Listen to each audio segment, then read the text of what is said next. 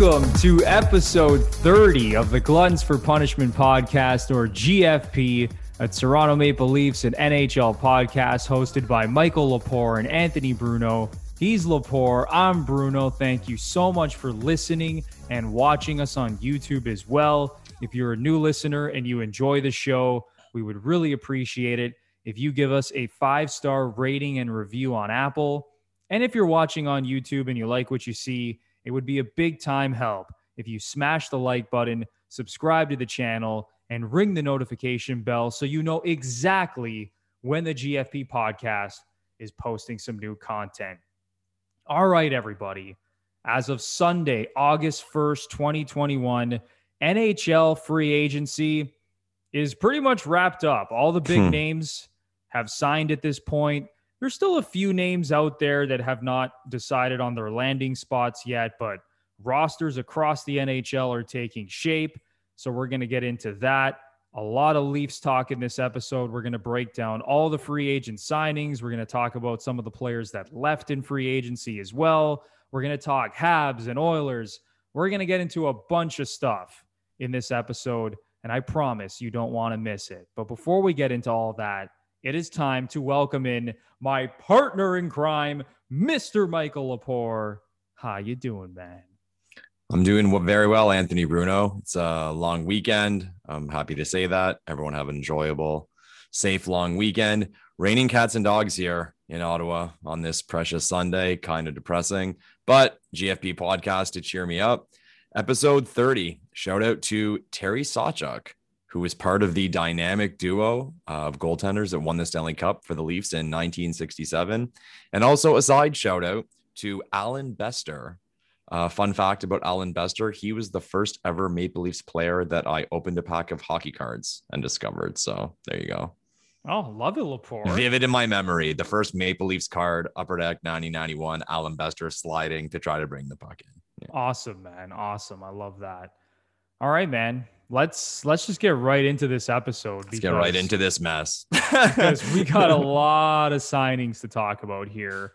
But before we get into the new additions to this Toronto Maple Leafs roster, let's talk about some of the players that have left the team and signed elsewhere. As tears roll down our face. And of course, we have to start with Zachary Hyman, who signed a 7-year contract for $5.5 million a season with the Edmonton Oilers. So Lepore, just give me your take on Zach Hyman signing in Edmonton. Happy for Zach. Happy that he signed that kind of deal. We loved Zach in Toronto. One of those things that I think it's one of those things that you don't realize what you had until it's gone. And I think as the season goes forward and we're trying to find a player or players to insert in the top 6, we're really going to realize how important Zach Hyman was. That all being said, it was the time of his career, meaning age, and the amount of money he was going to get with the ending of his contract that I'm very happy the Leafs stayed away from. That deal he got in Edmonton is a big contract for that type of player. We went over it last week. His age, he's 29, his injury problems. What did you say the last time he played an entire season was like 2-3 years ago? I think you mentioned that. 2018. Yeah, I'm going to use like a soccer analogy where people say like there's a lot of miles on those legs. There's a lot of miles on Zach Hyman's legs. So to give him the 7-year deal is a big, big risk for the Edmonton Oilers. And what's crazy is that they would have given him 8 if that deal took place, like signing Zach Hyman till he's 37 years old. And I don't know, like the thing you're hearing said a lot around the hockey world is like, quote unquote, it's the next GM's problem. And one of these deals, or a deal like this, I should say, could very well fall into that category. Trying to figure out the mindset of Ken Holland when pulling the trigger on something like that. It's like, let's face it, like Ken Holland's an experienced guy. I mean, went through the Red Wings, won cups. There's a lot of respect in the hockey world, to do with Ken Holland. So for him to give a deal like that, I don't know. I mean, I can't justify it. I think other than that, if he's just thinking I'm giving this guy a big, long contract and I'm probably not going to be here for that that length of time. And that's not a shot at Ken Holland. That just has to do with like the lifespan of a National Hockey League general manager. So it's an intriguing one. I mean, how do you feel about the loss of Zachary Hyman? Yeah, I'll start with this. I love Zach Hyman. I mean, I talked about it as well on the last show. He plays the game the right way, as we all like to say. I mean, he's just everything you want in a hockey player. He leaves it all out on the line. He can play in so many different situations. Power play, penalty kill, 5-on-5. This guy does it all. He can play with the best players on your team. He can play in a third line role. Like, there's just so many different things he can do. He's so versatile. And I think he's going to do really well in Edmonton, playing with either Connor McDavid or Leon Draisaitl. But saying all that, I think that's the exact contract you have to avoid signing guys in free agency. Like, when you're committing 7 years to a player like this, okay? Here's my thing with NHL free agency. You either go all in on like a superstar elite level player, and you could put John Tavares in that category. You could even put Dougie Hamilton in that category for that matter. Right. And we'll get into that later in the show. Or you kind of go the on the other end of the spectrum and you sign guys for cheap. And I'm not saying you got to sign guys for, under 2 million, under $1 million. And I know the Leafs made a lot of those signings, but anytime you're signing guys to like over 5-year deals, you're giving them a lot of term, you're paying $5 million plus, you're getting into trouble if that player is a middle of the road player. Yeah. And that's kind of what Zach Hyman is. You said it, Lepore. Like, this guy has missed 21% of games over the last 3 seasons. Hasn't played a full season since 2018. Hasn't had more than 41 points in a season. So, we talked about his goal scoring ability. I said on the last show, he was third on the Leafs over the last 3 seasons in goals per game, which is great. He played well with, McDavid, with Matthews and Marner and Tavares and Nylander. There was a lot of times where he was the third guy on both of those lines, right? But man, oh man, this guy hasn't had over 41 points in a season, and you're committing a 7-year deal to him. What was his pace?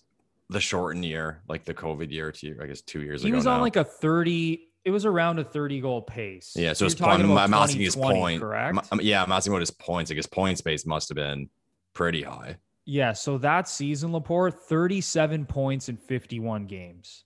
Okay, well, that's something. So yeah, if you want to look at that pace over an 82-game season, that's a 59-point pace. I was gonna say, yeah. So he would have had somewhere around a 60-point season. So that's a little unfair of me to say, but just looking at the raw numbers, has not recorded more than 41 points in a season. Had that season in 2020 where he was on pace for 59 points. And yeah, just committing 7 years to a player like that, again, like, I think short term, it's fine. He's going to do well. Oh yeah, next couple seasons. But as the years go on, I think that contract is going to look worse and worse. And I think just the way that Zach Hyman plays, I don't think he's going to age gracefully. Yeah. At the end of the day, like, let's call free agency what it is. Like, you're gambling.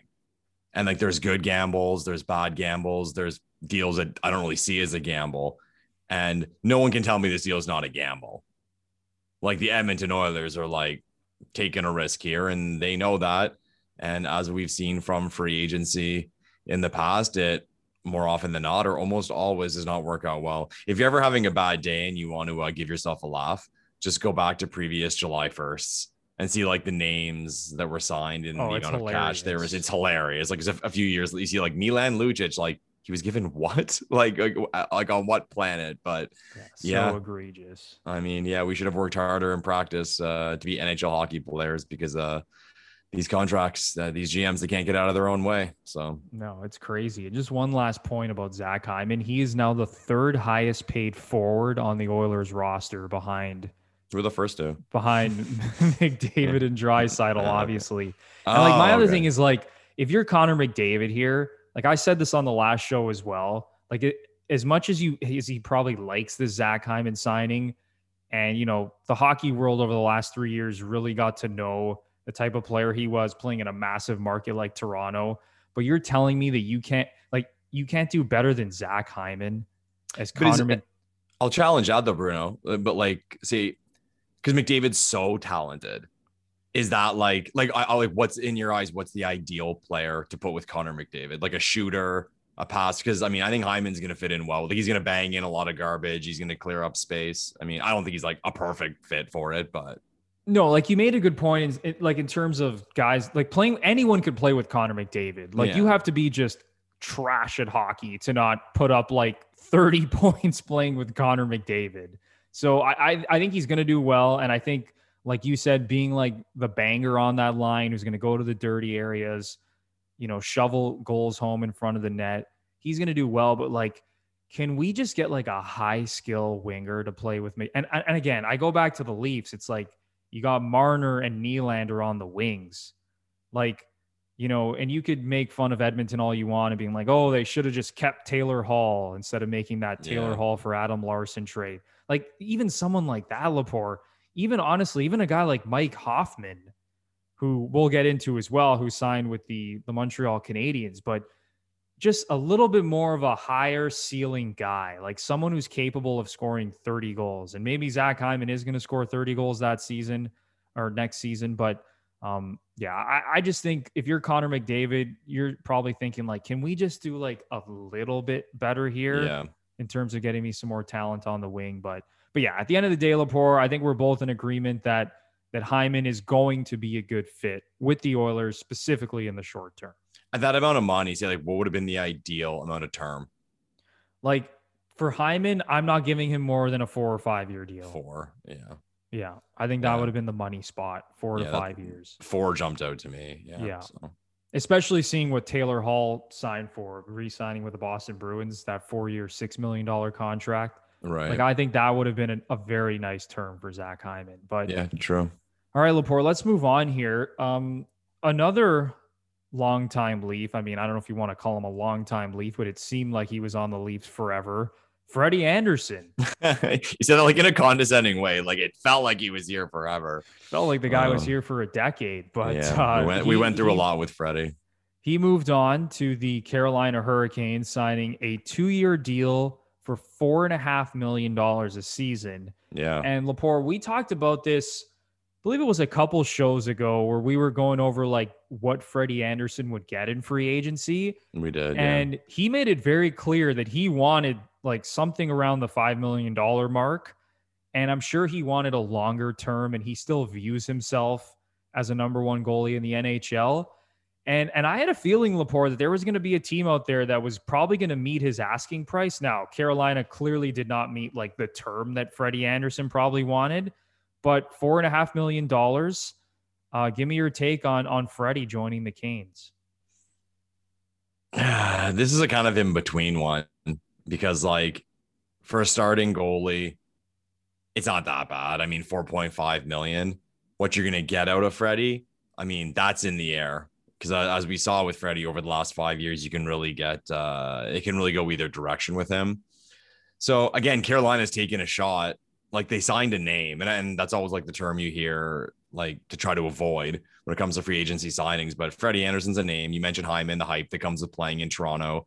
Freddie Andersen is the same type of player. And Carolina's taking, I mean, it's 2 years. And that's where like people always look at the dollar amount. But no, like I'm sure you would agree, and most people would agree, is where you get into real and serious danger is with term. So like, okay, things aren't going the best for Freddie Andersen in Carolina. You can try, it's not that hard to move him because he only has a year left, or it's only 1 year left. So it's kind of how you can see the perspective on it. And hey, if he's healthy, it can turn out really well. He gets all pumped to be in a new environment. He's going to deal with a hell of a lot less pressure playing in Carolina. So I guess with Freddie, like we all know what Freddie is when he's healthy. And even maybe if it's between the years, like there was stuff going around about, where his head was at and his confidence. So if like that's figured out, if he's healthy, I think it's okay. Like I think people just saw the 4.5 and were like, whoa, but we saw Freddie at its best. What's weird for me is, and I'll ask you this as another Leaf fan, how will Freddie be remembered in Toronto? Ooh, that's a really good question. That's a weird I one. Think, like, you know what? Unfortunately, Lepore, I think a lot of people were left with a sour taste in their mouth just based on how it ended over the last couple of seasons. And I know he was injured most of last season, but going back to some of his playoff performances in Boston. And you know what? People forget that he was really good in that Columbus series in 2020. But I think, unfortunately, Lepore, a lot of people are going to kind of have like negative thoughts about Freddie Andersen and thinking that he was the number one. He was supposed to be a number one goalie, came in with high expectations, but just didn't deliver. And he was obviously a part of this core that hasn't been able to deliver yet. So yeah, I think a lot of people are kind of, I don't know. I don't think people are think that highly of him, to be honest. Yeah, kind of like recency bias kicks in. So like people forget how good he was, man. Those like first 2-3 years. Like you remember what there was one series, I think it was the first series against Boston where he was phenomenal. Like up until game 7, he played amazing. And there was the game 6. He made that late stick save, I remember correctly. So yeah, a lot of good from Freddie. Like we all love Freddie. Again, happy he got paid. Way to go, brother. Yeah, like Freddie Andersen, his first 3 years with the Leafs, 918 save percentage, 918 save percentage, 917 save percentage, those first 3 seasons, and played over 60 games in every season. Yeah, and I'm pretty sure like a lot of like the underlying numbers of like scoring chances, all that, like he was among the best goalies in the league. He kind of, how do I put this? Like he kind of gave the Leafs a mask because like everyone knew, no pun intended for a goalie. He kind of gave the Leafs a mask as far as like how bad their D was. Like we all knew that the D wasn't good, but the underlying numbers showed that it was really bad. It was just Freddie Andersen was very, very good at that time. Yeah, I mean, he had a solid career with the Leafs. Like he really did. And, Lou Lamoriello signed him to that 5-year, $25 million contract. And, at the time, he hadn't really played that much with Anaheim. Like he had played 54 games. That was the most games he had played in a season. So people were still like a little bit worried in terms of like, okay, he's only played like 3 seasons in the NHL. He hasn't been like the full-time number one starter. And you know what? Things ended up turning out like pretty solid. Obviously, like I said, the end of his Leafs tenure did not go well. But in terms of Carolina, like I think it's a fine number to sign Freddie at, especially since it's only a 2-year deal. And if you're going to get the Freddie Andersen from a couple of years ago when he was around that 917, 918 save percentage, then that's going to be really good for them. And I just found it really interesting with Carolina how they just completely like went away with all of the goaltending that they had. Yeah. So they trade Alex Nedeljkovic, who was their starter in the playoffs. He was phenomenal last season as a rookie. Traded him to Detroit. James Reimer out the door. And then obviously Peter Mrazek, who we'll get into in more detail, signed with the Leafs. And now they're going with Freddie Andersen and Antti Raanta. Yeah, random. And like they signed D'Angelo too, is a weird one. Like Carolina, I don't know. Yeah, they've been making some interesting decisions. And then they lose Dougie Hamilton as well. Yeah. Their stud defenseman. So some interesting decisions from Carolina. But yeah, they have a completely new goaltending tandem this year. And Ranta's a guy who I think he's really good as well. Like that's a guy who can put up a 920 save percentage. He's had injury problems, but yeah, like that Freddie, like good for Freddie. He got his $4.5 million. And you know what? I genuinely hope that he rebounds and kind of regains his form from years past. Oh yeah. Kind of like Hyman. We'll be rooting for Freddie for sure. Exactly. All right, Lepore.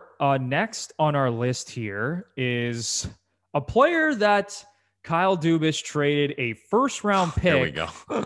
And was it multiple fourth-round picks? It was a first and 2 fourths for Nick Foligno at the trade deadline. And I think as all Leaf fans know, Nick Foligno did not score a single goal as a Toronto Maple Leaf. Now, I know he dealt with injuries. He had a back issue in the playoffs. It looked like that dude could barely move. So, I wish things had gone better with that Nick Foligno experiment. And I think if he was healthy, things probably would have gone better. But he has now moved on and signed with the Boston Bruins a 2-year deal for $3.8 million a season. Lepore, give me your reaction on Foligno signing in Boston. They're going to love Nick. They're going to love that Italian mug in Boston. He's a Bruins player. He's going to give it his all. He's going to get dirty once in a while. I think Foligno is going to have an absolute blast there. And like I said, the Bruins fans are going to love what Nick Foligno brings.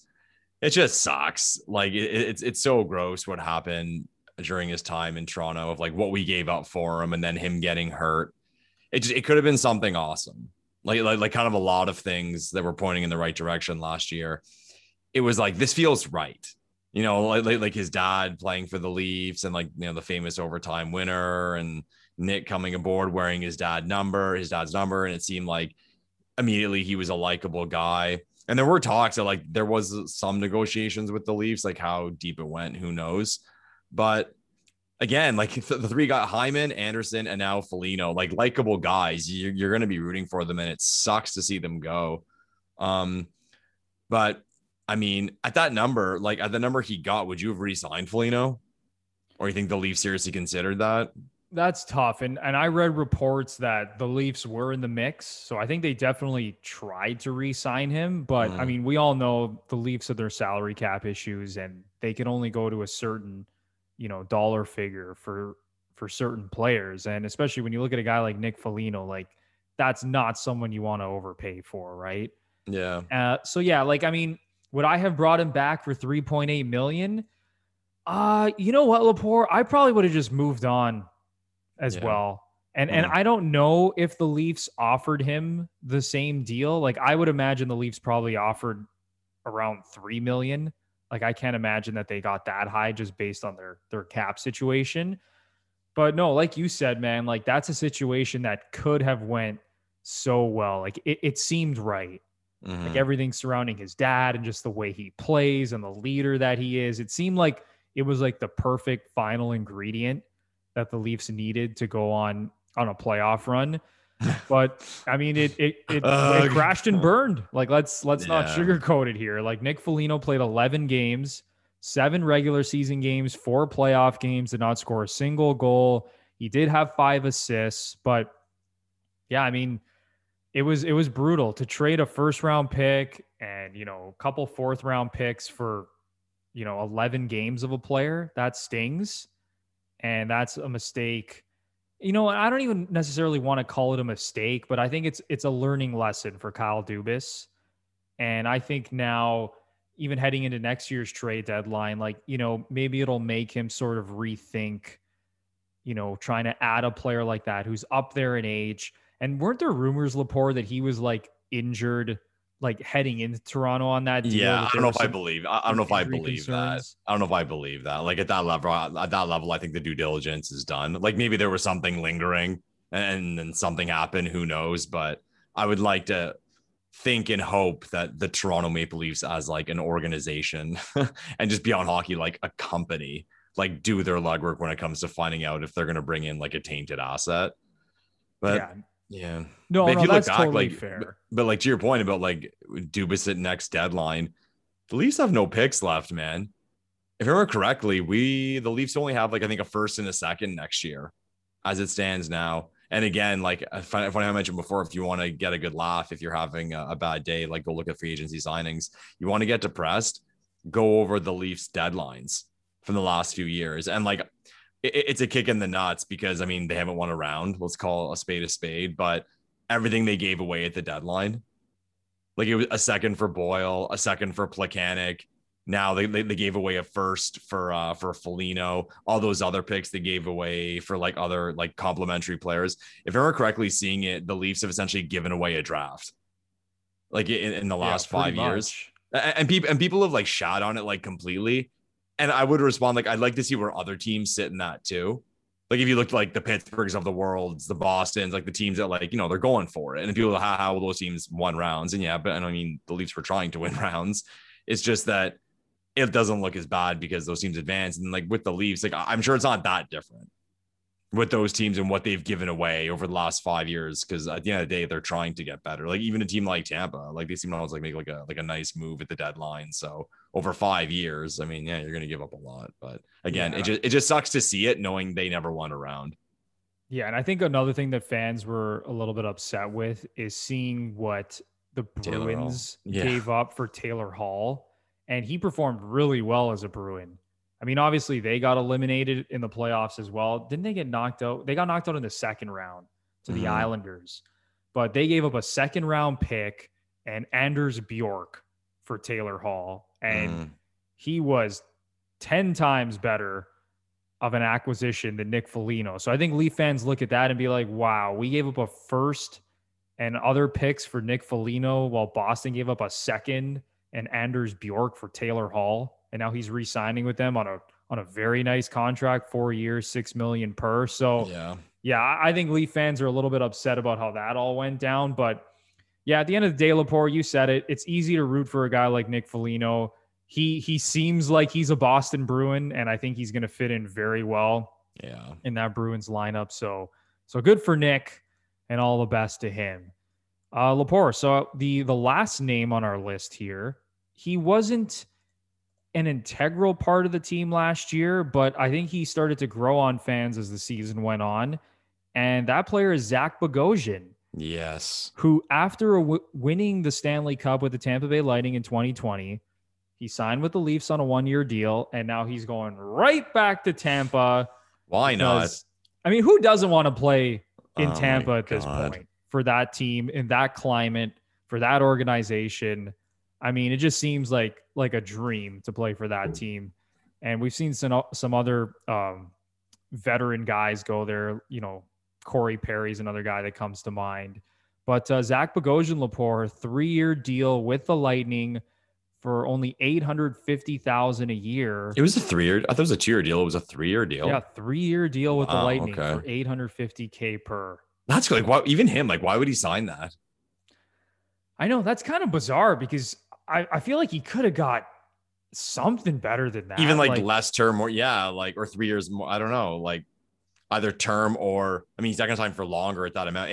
That 3 years at that amount is weird.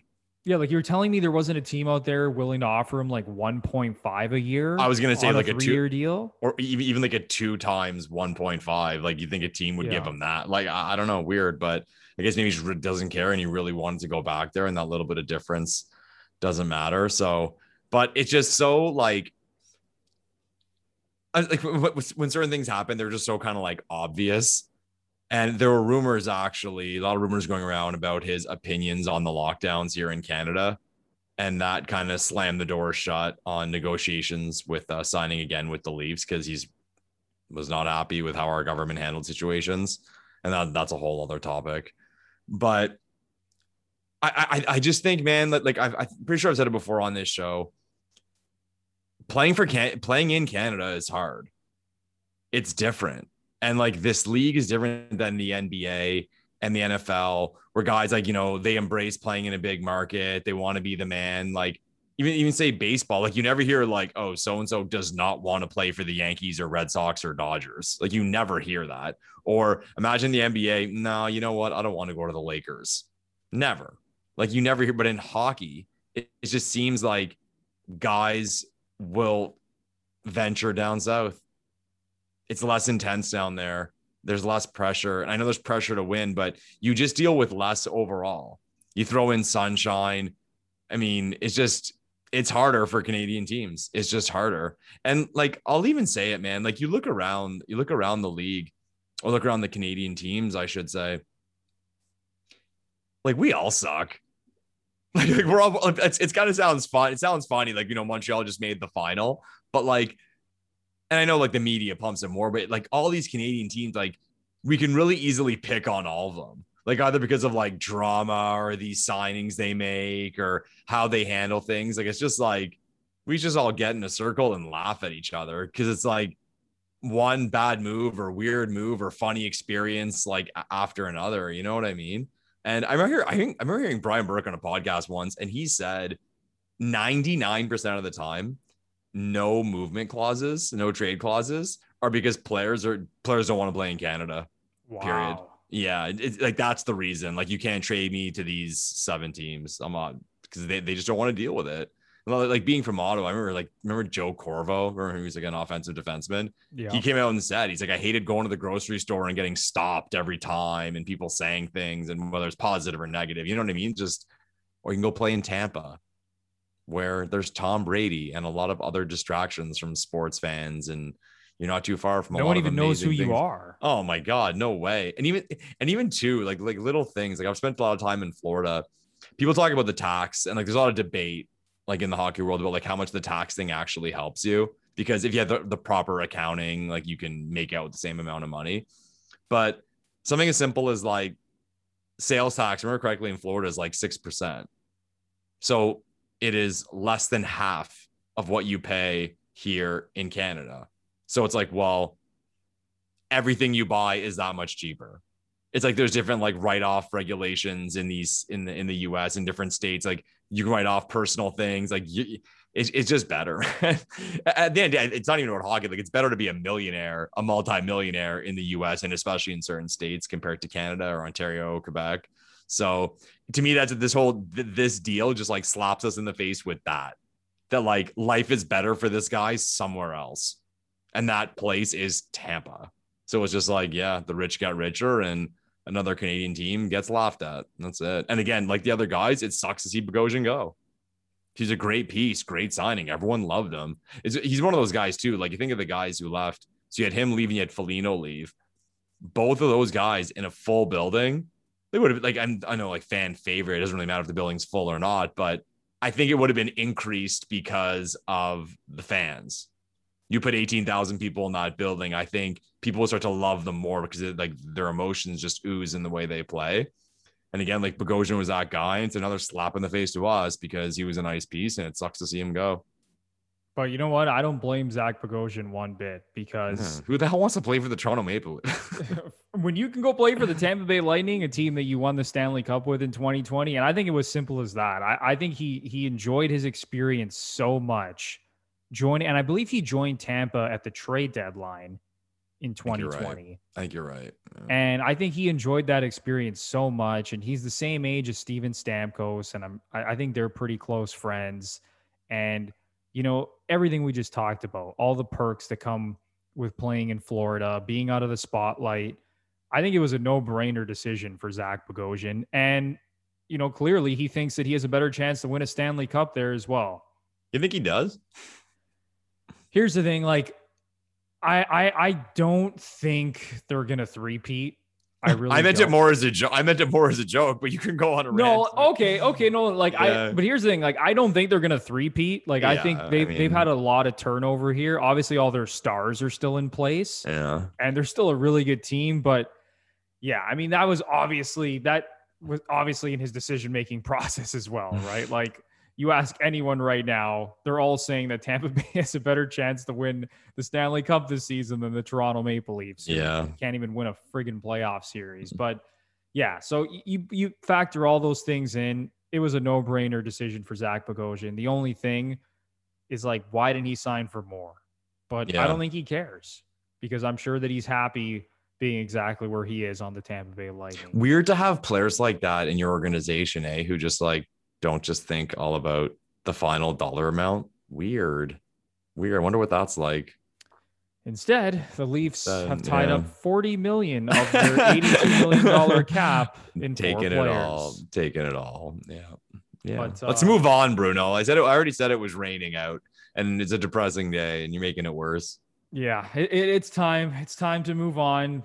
We thank all of those 4 players for their time as Toronto Maple Leafs. Yeah. And now, Lepore, we have to usher in the new era of cheap young guys. Yeah.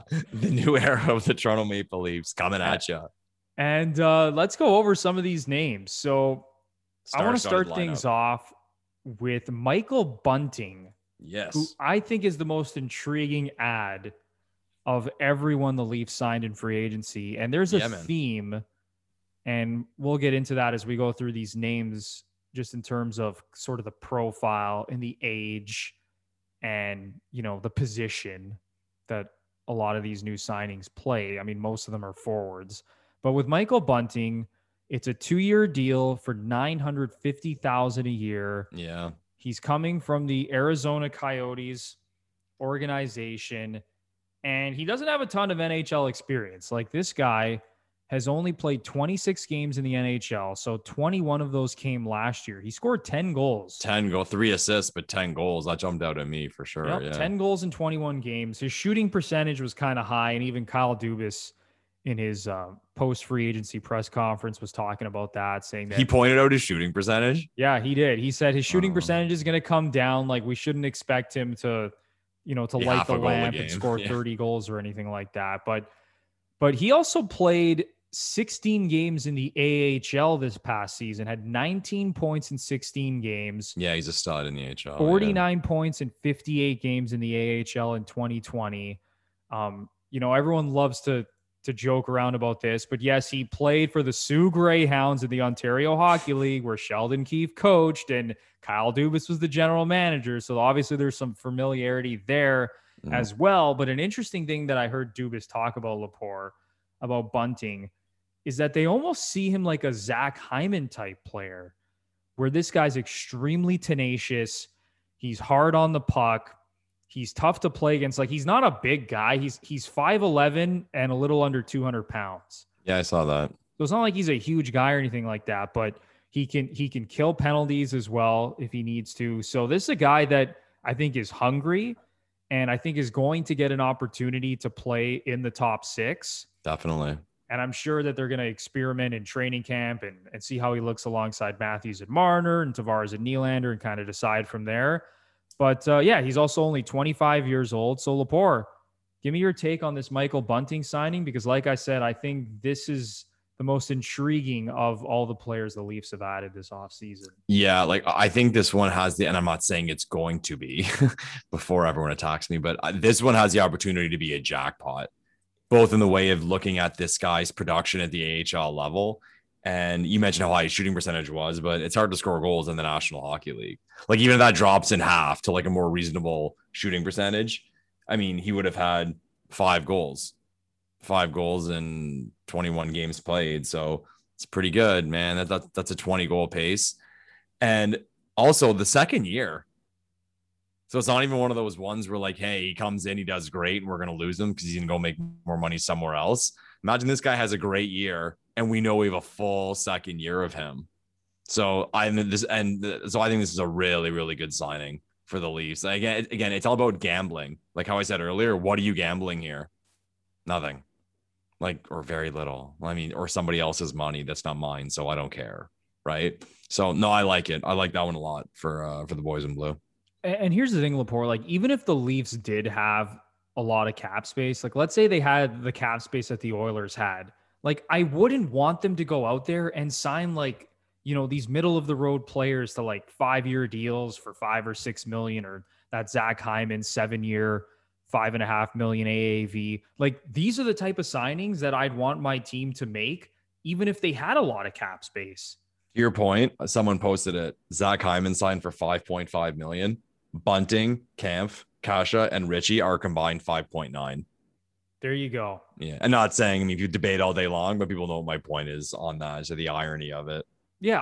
I just think that it's more, I think when you look back at the history of free agency, I mean, you mentioned it, Lepore, like most of these deals on July 1st, I mean, obviously this year it wasn't July 1st, but most of the deals on, the first couple of days of free agency, they end up being terrible. Yeah, down the road. They just do. And I just think it makes a lot more sense to gamble on guys like this and hope that Michael Bunting, maybe he becomes the next Zach Hyman, right? Mm-hmm. He's only 25 years old. Maybe you hit on a guy like this and he ends up being a 20-goal scorer for the next couple of seasons and you're getting him for under $1 million, right?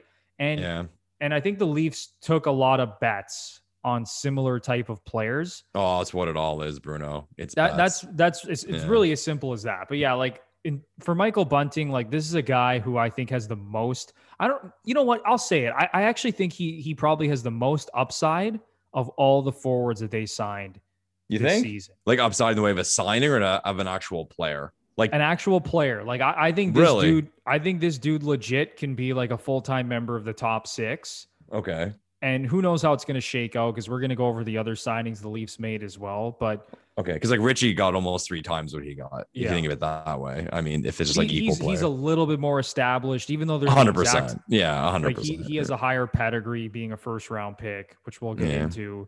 But to your point about like the bets and like the irony of it. So the guys they picked up, Kampf is 26, Kasha's 25, Richie's 25, Bunting's 25. And there you go. It's not a coincidence that they went for these guys. Theme. They're trying to get guys peaking up at the right time on short cheap deals, right? And again, hopefully, and you have to hit on all of them. If you strike on one of these, And it's that's awesome. the thing, right? You sign a bunch of them and hope that 2 or 3 of these guys hit. And then you have flexibility to move guys out. I mean, there's a lot of things that could happen and shake out with this roster still, right? So yeah, and everyone wants this signing. Let's just say what it is. Like, unless we get rid of Kerfoot, like, and maybe something else, like, we're not gonna be able to sign like a name. And people what I know what I mean by a name. And you see these other teams signing guys like, oh, they have cap space. Like, they have cap space because they don't have 4, like, and I'll say it, elite top 6 forwards. Like, they're trying to get that. And like, here I am, like, pumping the tires. The Leafs already have that. Yeah, I'm pumping the tires of the Leafs after this embarrassment of a season. But like, the fact of the matter is, like, Marner, Matthews, Nylander, Tavares are excellent players in the top 6. So we don't need that. Like, the scoring problem this year, I mean, the scoring up front, or the scoring up top, I should say, in the playoffs. But if we had to circle a problem that has to be addressed for the Leafs, it's the help. It's the Mikheyevs of the world, the Engvalls of the world, the Kerfoots of the world, those guys producing. Like, Robertson coming in, we hope we get contribution from him. And that's what you can tell they circled from the guys they signed, like, trying to get that extra help, like scoring help. Yeah, it's really as simple as that. And like, I don't think Dubas and Keefe are going into the season being like, yeah, Bunting is going to play alongside Matthews and Marner, and Nick Ritchie's going to play alongside Tavares and Nylander. But what I do think is that they've given themselves a lot of options, and they're just going to be patient. And they're going to say, you know what? We signed all these guys for cheap contracts. We still obviously have Kerfoot and Mikheyev, and these guys are going to fight for jobs. Whoever plays well in training camp, and whoever proves himself, and whoever shows that they've taken their game to that next level, those players are going to get the first crack when it comes to playing alongside the core 4 in the top 6. I saw someone else made the comparison to kind of like what Florida did last year when they signed a lot of guys, like guys who really couldn't find their opportunity, and they flourished. I mean, and they're not all going to flourish, but again, it's good. You look at like Carter Verhaeghe, who was a former Leaf. Yeah. And then on the Florida Panthers, the guy's like almost at a point a game. Yeah. Duclair had a great year. Duclair was a weird one because Duclair always put up points. I mean, there was the talk about the personal stuff, like Tortorella called him out that time, but like, he got his deal now. But again, they took shots at guys who could play. And like, there's a lot of talent out there. You just got to find it. You got to find it and get these guys in the right spot so they can produce. Yeah. Well said, Lepore. All right, man. Yeah. So moving on now, I guess we can lump these two former Bruins together. Okay. But you mentioned it. The Leafs also signed Nick Ritchie and Andre Kasha. So yeah, Nick Ritchie coming in at 2 years, $2.5 million AAV, and Andre Kasha 1 year, $1.25 million for that one season. So both of these guys have played for the Boston Bruins, starting with Nick Ritchie. Mm-hmm. So let's go back to that 2014 draft. And Don Cherry. The Leafs are on the board at 8. And, a lot of speculation, even heading into the draft, is that they were eyeing Nick Ritchie because he's that tough Ontario kid. And the Leafs needed that power forward and needed to get, bigger and tougher in the top 6. And then the whole Don Cherry thing, right? Remember that? Oh, my God. And the Leafs obviously ended up taking William Nylander, which turned out to be a great draft pick. Yeah, not bad. But Nick Ritchie went 2 picks later to the Boston Bruins. Don Cherry, to the Anaheim Ducks, I should say. At the time, yeah. At the time, Don Cherry absolutely lost his mind. Remember that coach's corner? I'd love to pull that up. He's like, I think Nylander went back to Sweden for because whoever he was playing for at the time or whatever. And Don just going off about how he went back because he's scared. He's scared of and him going off about how Shanahan didn't have the guts to take the Ontario boy. I'm like, oh my God. Don got his wish. We finally got Ritchie. So. Oh God, just a classic Don Cherry Ontario boy rant. But yeah, it's come full circle now because after having a breakout season with the Bruins last year, so Nick Ritchie last season, he had 15 goals. Yeah, 26 points. 15 goals in 56 games, 26 points. His best season in the National Hockey League. They did not give him a qualifying offer, so that's why he's a free agent at the age of 25. Yeah. And even going back to his draft year and just some videos that I saw popping up on Twitter, he grew up as a Leaf fan. Like his dad was a Leaf fan.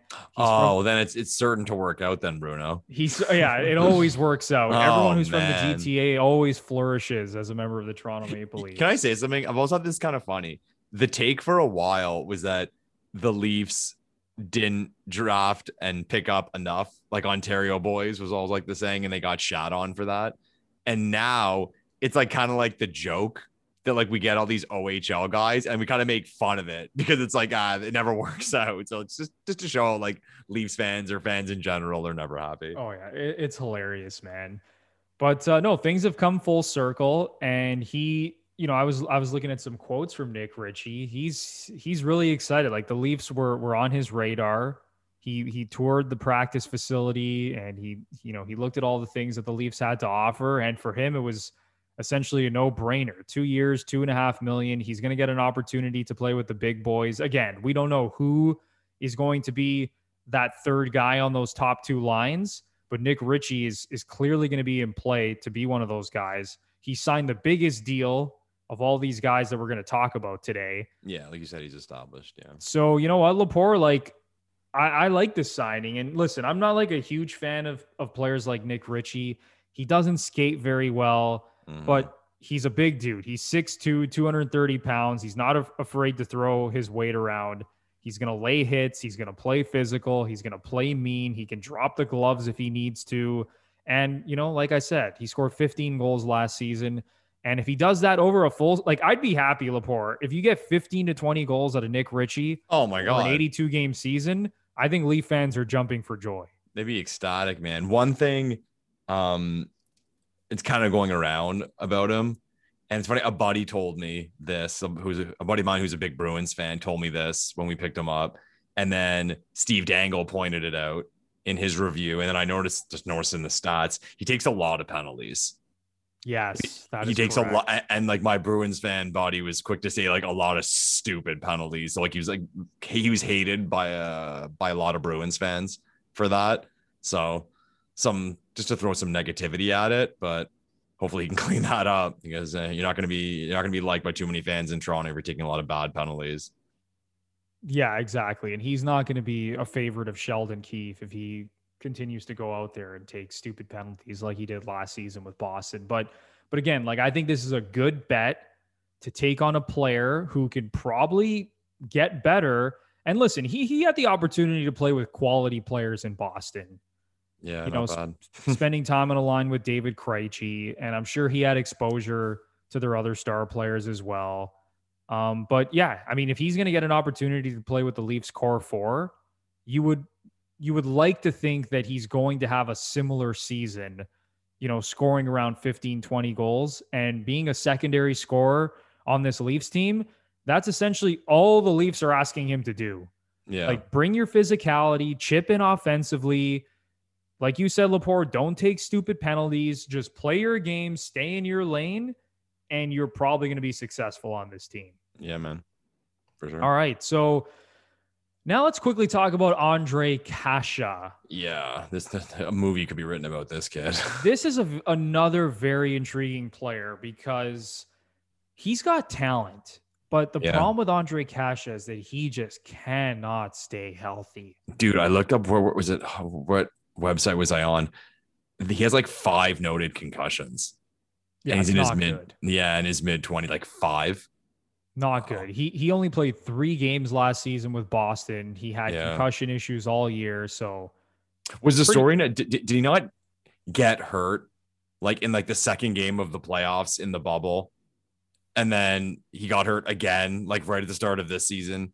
It was a disaster for Boston. They traded a 1st-round pick for him, eh? Yeah, I believe they did. Yeah, it was a deadline deal because they got rid of Backes. I think he was involved, in the Backes deal. It was the Backes deal, so he came the other way, and there was and I'm sure that 1st-round pick had a lot to do with like getting rid of Backes. But yeah, like there was potential for this kid, and he was putting up numbers, but like you said, he just can't stay healthy. Yeah, that's the problem with Ondrej Kase. Like you said, the concussion issues. I mean, this guy is essentially a walking Band-Aid, but when you look at his numbers, so his best season in the NHL came in 2017-2018 with Anaheim, 20 goals and 38 points in 66 games. That's the one, yeah. Followed that up with 20 points in 30 games the next season. And then the season after that is when he got traded to the Boston Bruins. He ended up racking up 4 assists in 11 playoff games in the bubble. But again, another guy who the Leafs are gambling on. And believe me, Kyle Dubas and Sheldon Keefe in that front office, they're not stupid. They're coming into the season probably anticipating that this guy's going to be injured at some point. Yeah. Oh. And that's why they only signed him to a 1-year deal. But if he actually stays healthy, and I'm not saying he has to play the full season, but if you get, 80% of games from this guy, like he's another guy that can score 20 goals, Lepore, if he's playing with, especially with the core 4. So again, I think this is it's super low risk. It has the potential to be a really quality signing on a 1-year deal. And that it's really as simple as that. I mean, I don't think there's that much else we can really say about this guy. Yeah. One thing that's very like hashtag Toronto Maple Leafs is that his Corsi numbers are like bananas good. Like the geeks love this guy. So, I mean, whether that played into it, I'm sure it played into it because we all know about Kyle Dubas and Sheldon Keefe. But yeah, I mean, he's a good player. He's a good player. It's a matter if he can stay healthy. And like Boston wasn't willing to do it anymore. And something someone pointed out too was here's this guy who dealt with everything he's dealt with as far as injuries go. And like, let's face it, like this probably is his last shot at getting a career in this league. He signed early. And I'm sure he just kind of wanted to get out of the way. And I read somewhere too, it kind of came on the Leaf side as well, that like, let's get this kid in. He can be evaluated, get healthy, the facilities, all that stuff. And we've sort of like a long summer with him to see where he's at physically. So, yeah. And I think the big draw for a lot of these guys who are signing these cheap contracts is that they probably know that they're going to have a very good opportunity to play with the core 4 and boost their numbers. Yeah. So like at the very least, like, I don't think all these players are coming in and being like, yes, I'm the final piece that's going to get the Leafs over the top and win them a Stanley Cup. Now, I'm sure most of them probably have that in the back of their heads, but I think a big draw is that, if I prove myself and I get an opportunity to play with John Tavares and William Nylander as the third guy on that line, and I have a 20-goal season, well, guess what? Cha-ching. Yeah. I've upped my value, right? And I think that's I think that definitely plays into the decision-making process. I don't think the sole reason that guys sign in certain places is to just win a Stanley Cup. And I think, for people to think that is actually insane, that the main reason that a lot of these guys are signing in certain places is strictly to win a championship. I get in discussions like the car rides to hockey with my nephew of like, why'd this guy sign here? And I'm like, well, they gave him a lot of money. He's like, yeah, but they're not good. I'm like, I know, buddy, but they just don't give a shit. Yeah, they don't. So you hate to tell a 9-year-old that, but it's like he was shocked to hear that Hyman left. So go, why'd he leave to go to Edmonton? Like, we're better than them, are we? It's like, they gave him a lot of money, pal. They gave him a lot of money. So you make the best of it. And that's just the reality of the situation. People don't like to bring it up a lot of the times. We all like to say, everyone plays to win a Stanley Cup. But man, I'm telling you right now, there's a lot of other factors involved. And especially when guys are UFAs and they see these big contracts that are being dished out to them. I mean, it's life-changing money. And for a lot of these guys, it's the one big contract they're ever going to sign in the NHL. And it's the one opportunity they have.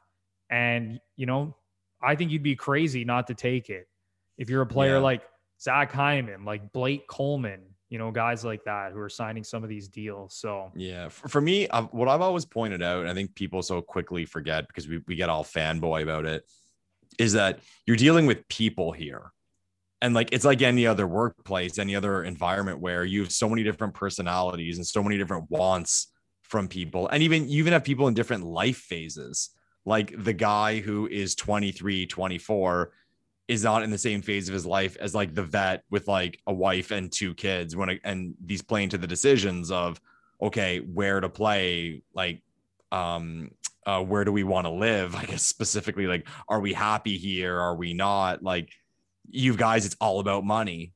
I mean, I'm talking about hockey here, any job, they'll leave their job for more money, where other guys, I'll take less money to be happy here. And just people try to like dissect it all the time. And at the end of the day, we don't know what's going on in these guys' lives and between their ears and like their family stuff and all the things that play into these decisions about where to play.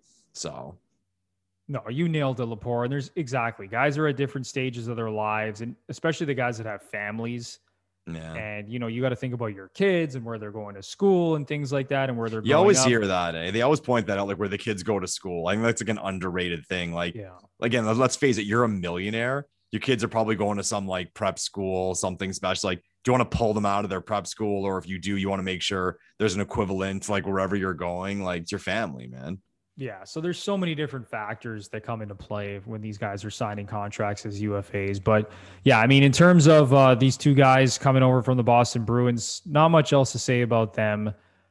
But there's another guy we got to talk about, Lepore, and that is David Kampf. Yeah, David Camp. He's another interesting one. So the Leafs, again, I mean, we talked about the underlying theme here. All these guys, 25, 26 years old, all with something to prove, all with that, that opportunity to get better. They're not fully established yet, but they're also not, super young, and they have more room to grow. And David Kampf is just another one of those guys. So the Leafs signed him to a 2-year, $1.5 million AAV coming over from the Chicago Blackhawks. He only scored 1 goal last season in 56 games. And he's not a guy that's going to put up points. He's not a high octane offensive guy by any means. Like, like for example, like Michael Bunting, he's not a high octane offensive guy, and neither is Arkasha and Richie for that matter. But I think all three of those guys have a higher offensive ceiling than David Kampf. Yeah. And just listening to what Kyle Dubas said about David Kampf, in his post-free agency press conferences and things like that, he said what really drew the Leafs towards him is his ability to play in multiple situations. Yeah, he's a total utility guy is what he is. A Swiss Army knife. Yeah. He plays hard. He can kill penalties. Dubas also said that he can drive play more than meets the eye. Okay. Now, last year, his shooting percentage must have been abysmal to score 1 goal in 56 games. So you'd have to believe that that's going to get a little bit better. Yeah. But I'm sure they're envisioning him as the third line center on this team. And that's another thing I should have brought up is that he is a centerman. So apparently he's really strong. He's really strong in the face-off circle, they say too. Yeah, good face-off guy as well. So I think he's a stone lock to be one of the bottom 6 centermen on this team. And, hopefully he provides a little bit more offensive upside than we saw in Chicago. But Lepore, give me your take on the Kampf signing. Yeah, again, like total utility guy. Like you mentioned, like the guy doesn't score, but he's like that legit classic depth center in the way that he's good defensively. He's good in the face-off circle. Apparently he's a very good penalty killer. Again, like it's a cheap deal. And when you're getting to those types of guys down in your lineup, I'm a 100% offense guy. I think offense drives this sport now. So he's the type of guy that you try to get a la cheap. Like I see these contracts going around to guys, and I'm not comparing anyone to David Kampf, better or worse, but you see these contracts going around for certain players who are like responsible or good defensively. It's like, no, when you need that, you can get someone on a cheaper deal. It's the scorers are the guys who get paid. Go spend your money there. And I think that's what he is. And like for the type of model the Toronto Maple Leafs like put together when building their hockey team, he seems to fit into it well. Right. Again, like responsible, does all the little things right. His underlying numbers are good. And he's probably a coach's dream, a guy who's that versatile too. So I'm sure Keefe was happy to see him get signed. But yeah, another one where it's like, I talk about the gamble and like, what are the odds this blows up in your face? 0. Like, it's not going to blow up in your face. Like, he'll be okay, or he'll be a bottom 6 forward and you didn't spend a lot of money on him. You didn't give up anything to get him. So again, it's someone else's money, so I'm okay with it. And another thing that Kyle Dubas mentioned is that they had kicked the tires on David Kampf over the last couple of seasons. They've checked in with the Blackhawks. Okay. That's another thing I took from his press conference that he mentioned. So I think this is a player that the Leafs have had their eye on for the last little while. And when he became a UFA, they clearly jumped at the opportunity to sign him. Nice. And Kampf thinks it's a great fit. So yeah, I mean, again, it's a low-term, low-money signing with a heck of a lot more upside than downside. And you just hope that he finds a role in that bottom 6 and fits in well with this hockey team. Yeah, sure. Laporte. Now it is time to move on to the new goalie who is coming in to join Jack Campbell as the 1-2 punch on this team. And that man is Peter Mrazek. Yes. Who has signed a 3-year deal for $3.8 million a season, coming from the Carolina Hurricanes, where he spent most of his career. He also spent time with the Detroit Red Wings. I believe the Red Wings drafted him. Yes, they did. They drafted him in 2010. Dude. When the Red Wings drafted him, people thought this guy was Carey Price because look at his talent ceiling. Yeah, and you know what? He got off to a really good start in his career. Like, I'm just looking at some of his numbers. Like, his first, when he played 9 games in 2013, 2014, 927 save percentage. In 2015, 918 save percentage. 921 save percentage in 2015, 2016. So his numbers at the start of his career are really good. He's kind of settled into being like I would say he's a slightly above average goalie with the ability to maybe turn into like what we saw Jack Campbell do last season. Like, I think he has that in him, Laporte, but this is a guy with a 910 career save percentage in 277 games.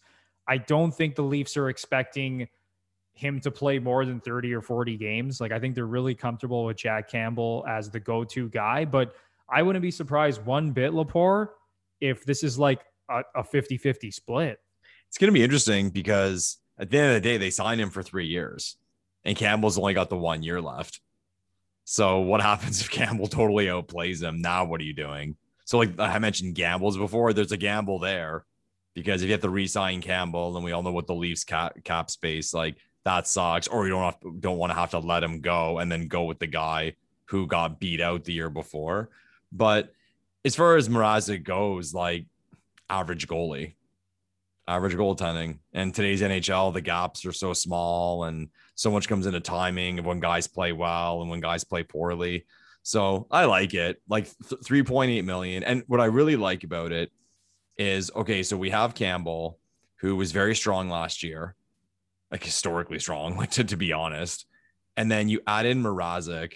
So I think, if we did like all the tandems in the NHL, like the Leafs would be like in that middle fat group, like, hey, take your pick at goalies, and you're paying your goalies a combined what is it, like $5.5 million? Yeah, like less than $5.5 million. 5.5 for your two goalies. And like if you get, and again, it's all about value and where you allocate your money. If you're getting 915 or whatever it is, 917, 918 average NHL goaltending at $5.5 million, that's pretty damn good. So, and like to your point, like I don't think they're expecting this guy to be like a Vezina Trophy candidate, but I just think they see it in the way of value. So, I mean, like I like it. And to be honest, I think I mentioned to you before we got on this thing, it didn't get as much hype as I thought it would. Like the Toronto Maple Leafs signing a new goalie. I don't know. Maybe things are just so down in Leafland this summer that no one gets excited about anything, or no one gets like, people were just like, whatever. They signed Peter Mrazek. Yeah, like, we knew we needed goalie. Nothing to get too excited about. We needed a goalie. We just got him. Like, okay, like I mean, they had a problem. They addressed it.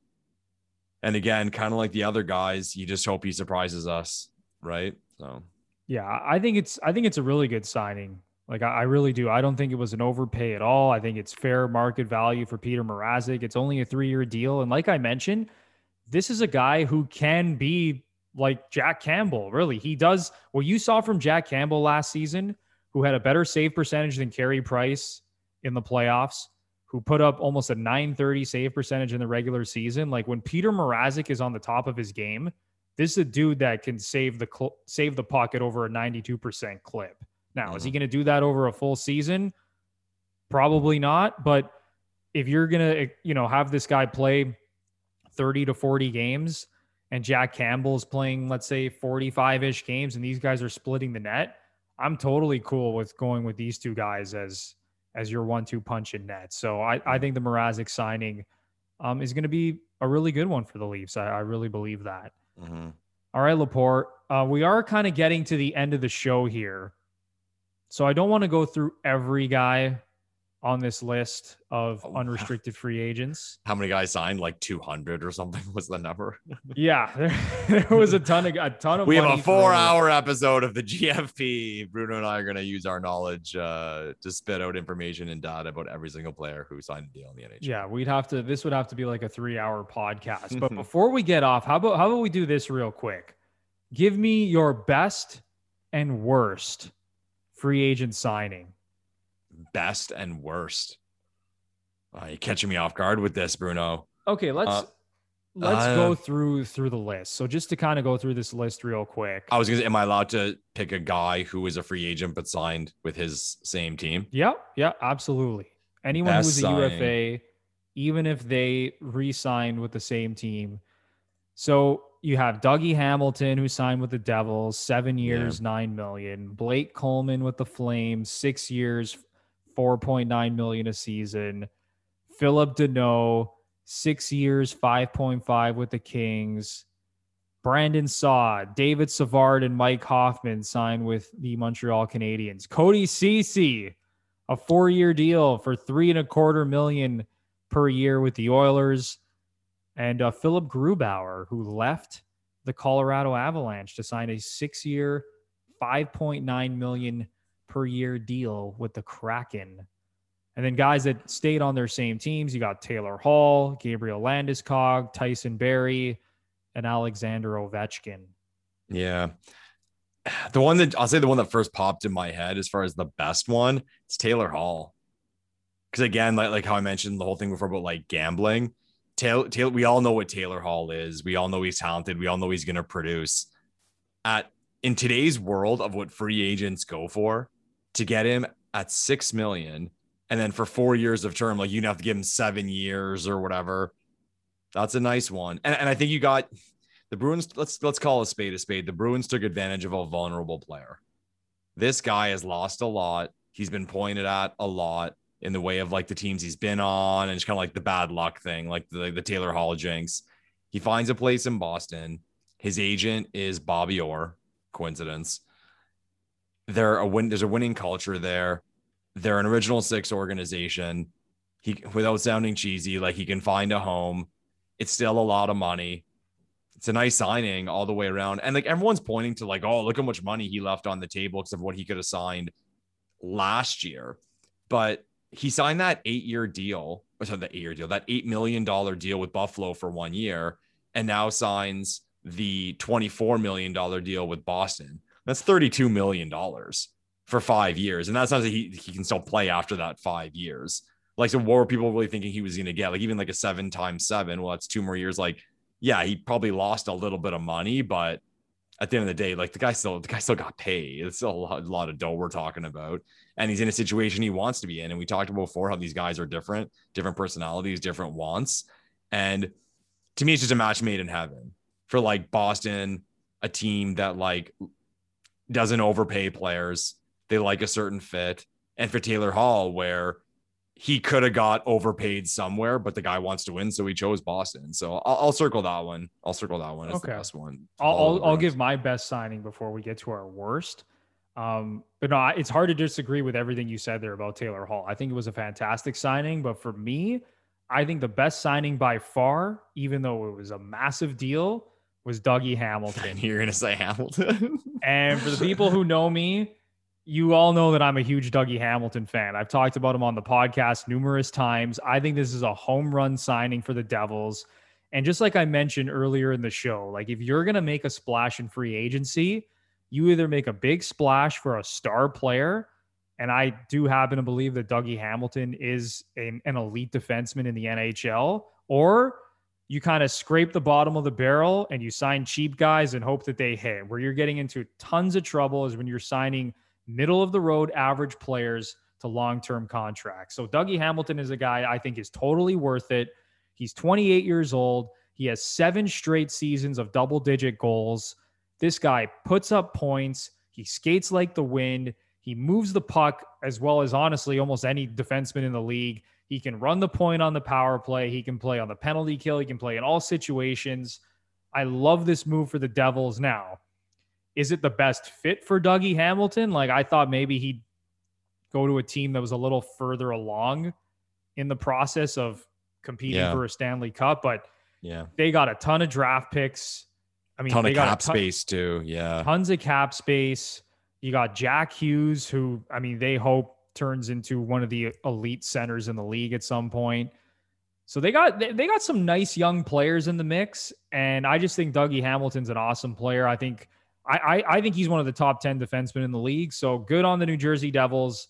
If you're going to go in and make a splash in free agency, I think this is the type of player you do it for. So that's my guy. But yeah, the Devils as like an organization are sneaky dangerous. Like they just signed Hamilton. Like you said, they have a shit ton of picks. And I forget where I heard it, but some crazy stat where like they only have like one forward over 26 years old or something. Like they're crazy young, no bad contracts. Like the Devils, man, people like to play in that area. So it'll be interesting to see how like the Devils evolve in the next couple of years. Yeah. Shout out to my buddy Wade, who is a massive New Jersey Devils fan. And who's when we were Devils golfing, fan? I know it's random. Like who's like a New Brodeur, Jersey like you like Brodeur as a kid? Is that the story or something? He's the only Devils fan I've ever known. But he told me a couple of weeks ago we went golfing, and I actually didn't know this. He said there was a game this past season where the Devils suited up and they didn't have a single player, I believe, over the age of 23 in their lineup. Like it's absurd. So yeah, like this is a team, and it just happened like one night. That's hard to do for an AHL team, let alone an NHL team. It's crazy. Eh? So yeah, that's a team that ton of upside with all the young guys they have. Now they bring in Dougie Hamilton. So they brought back the green, red, and white jerseys. What's that, Lepore? I said they brought back the green, red, and white jerseys like they should have. So you like that jersey? Bruno, we're canceling the podcast if you say you don't. I'm not saying I don't like it. But oh man, the Italia Devils, top of my list. The Italia Devils, amazing, man. I love it. All right, that's a topic for another podcast. But Lepore, before we wrap things up here, give me your worst UFA signing of 2021. I'm deciding between two. The first one that pops in the head is just the CC deal. He was drafted by Ottawa. Those who listen to the show know I live in Ottawa. I go to a lot of Sens games. CC's experience in Ottawa here did not end well. Like he was a punching bag for the fans here in Ottawa because he made a lot of mistakes. He was bad in his own end. He doesn't skate well. He doesn't rush the puck. He doesn't score. So he was an easy target for Sens fans. Then he goes to Toronto. He goes to my beloved Leafs, so I can watch him every game now. And it was more of the same. I was trying to find something right about this player, something that this player contributes, and I couldn't find anything. And here he is signing this deal in Edmonton at that term. Like this guy, he signed that 1-year deal in Pittsburgh. Was it for like $1 million last year? I believe so. Let me double check. Like how does that happen? Like hockey's all about like asset management. Like a guy, so a year ago, this guy couldn't find a job in the league for anything better than a team giving $1.25 million he signed for. Okay. So here you have like 365. I guess, no, we're all messed up because of the COVID year, but a year ago, this guy couldn't find a team that would give him more than a year and moreover, not much more than league minimum. What has happened in the last year that you're willing to commit 4 years and that kind of dough to this guy? I don't understand the logic. It's absurd. I don't understand the logic of that deal at all. And like these agents, man, like they must be really good at their job, or they're just telling their guys like, bud, we got to get to free agency because like all it takes is one GM who is not thinking straight to give us a crazy deal. That's what this one looks like. Like, I don't get it at all. Like even you're saying CC wouldn't have signed like, I don't know, like if someone told me he was going to sign like a 3-year, $7.5 million deal, I'd be like, wow, good for Cody Ceci. And he signed 4 years at more money. Like that's what I don't get. Like the term and the AAV. The other one I was thinking about, and people will argue about this one, is Philip Deneau. And like the Kings have always kind of been my second favorite team because like growing up a Gretzky fan. I don't get that deal at all. Like I know he's playing behind Kopitar, and they're hoping like Byfield will slide in, but it goes both ways. So you'll say like, okay, well, we don't need offensive production because we're going to get it from our top six. So then we have him in this role. But then to that, I would say, then don't pay him $5.5 million is what I would say if that's his role and that kind of term. And like, I know that there is such thing as a player who is good defensively, as I touched on earlier in the show, but to give a guy that kind of money and that kind of term who doesn't score points, like, to me, it's like blasphemous. Like it doesn't make sense. Like, yeah, it's just, I don't know. Like, I don't get that one at all. And like some of these teams too, like I think they should get far too excited with cap space. And maybe that's kind of like a problem that happened with LA. They had cap space and they've had some bad contracts for a while. So maybe they're seeing things kind of like clearing up. And people are saying the Kings may be like sneaky good. So like they just thought they would jump on this. But like that's another one where if we had to bet towards like the middle to second half of this contract, it's going to be bad. Oh, it's a slam dunk. It's going to be bad. Like by year 4, paying this guy $5.5 million. And this is when I pointed out to people that like people point to like deals on the Leafs or certain teams with star players making big amounts of money and how it screws you. No, because it's hard to get those guys. It's like paying a guy. I think the problem is people make the mistake if they look at it like percentage wise. So it's like, okay, or sorry, they just look at it like number wise, where it's like, okay, let's say you would pay a guy $3 million or he deserves $3 million and you pay him $4 million. And it's like, okay, it's only $1 million more. But at the end of the day, but then those same people will point to like a star player who makes like, I don't know, 7.5 and say, oh, you know, you can probably get him for like 6. It's like, well, it's like ish the same thing because it's the 1.5 million here or the 1 million over there. But people just look at it in the way of like, you have to look at like in terms of the percentage increase rather than the actual like number increase. Like, you know what I mean? At the end of the day, like $1 million wasted on the cap is $1 million wasted on the cap. But I'd rather give it wasted. It's a bad word, but people know where I'm going with that. But I'd rather give it to that star player because it's hard to get that star player. So like I'll quote unquote overpay there. And I hope I explained that right with like percentages and numbers and all that. But I think people know what I mean, where $1 wasted is $1 wasted. And I find people are just so quick to point to these like big contracts of star players and, oh, he makes this, he should make it. They compare him to another star player and they'll say, oh, he could make that. It's like, yeah, but that team got the star player and this other idiot team is paying all their third liners $1 million or two too much. And it's 5-6 million too much across the board. That's what kills you. That's what kills you. But yeah, I think you nailed it with these two contracts. I think the CC one is egregious because I just don't think he's a very good player at all. Like, I don't know how he keeps fooling teams into paying him money. Like, you know, I mean, people say, Bruno, people say it's like the first round draft pick thing.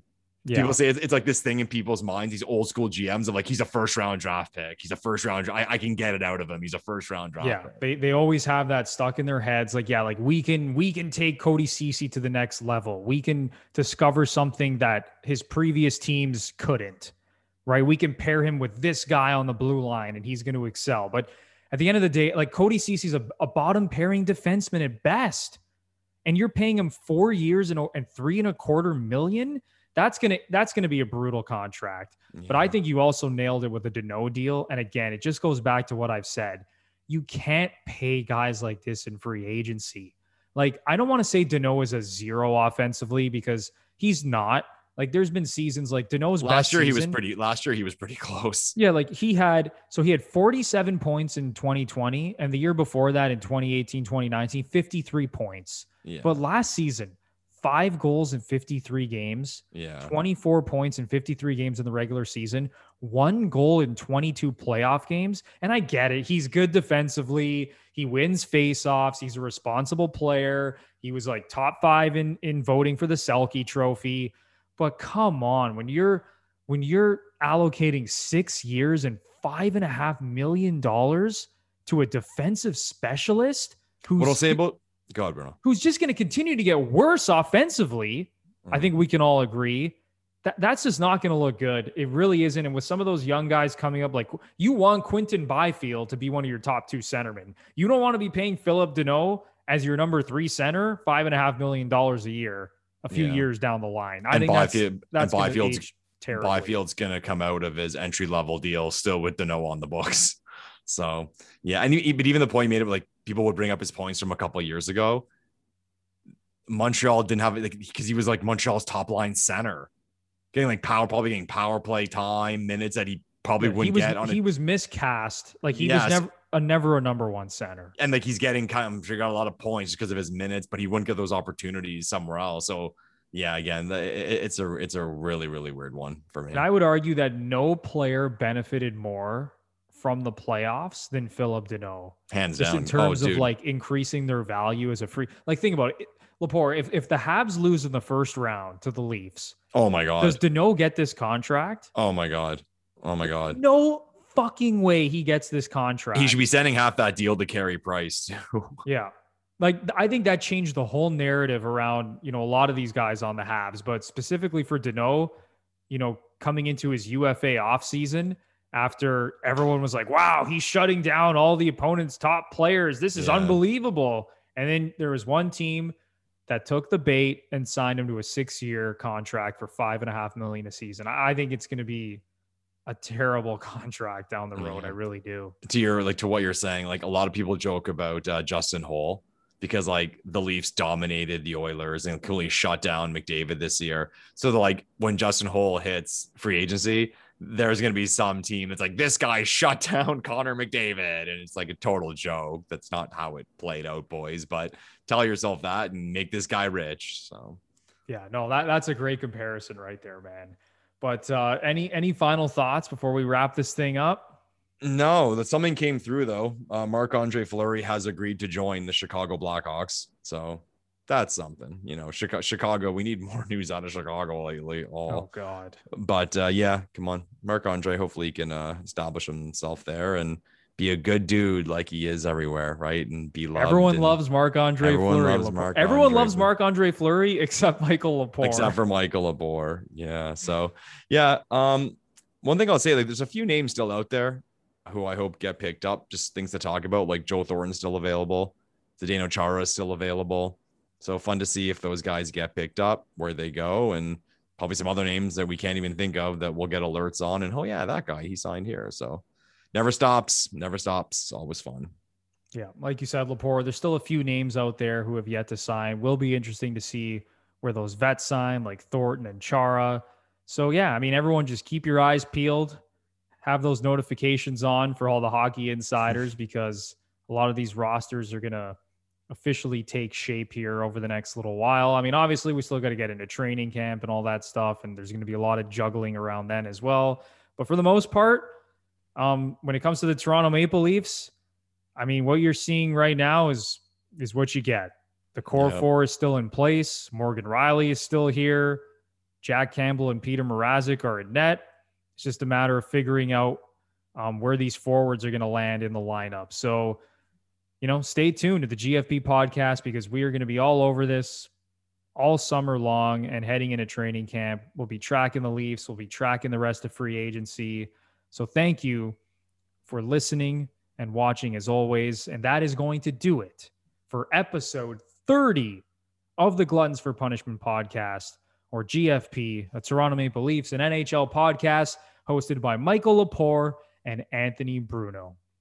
I say this at the end of every show. If you enjoyed listening, it would be a big time help if you give us a 5-star rating and review on Apple. And of course, if you're watching us on YouTube, we would appreciate more than you would ever know if you just smash that like button. It does so much for the YouTube algorithm. Smash that like button, subscribe to the channel, and ring the notification bell so you know exactly when the GFP podcast is dropping some new content. So for Michael Lepore, I'm Anthony Bruno, and we will see you in the next one. Thanks, everyone.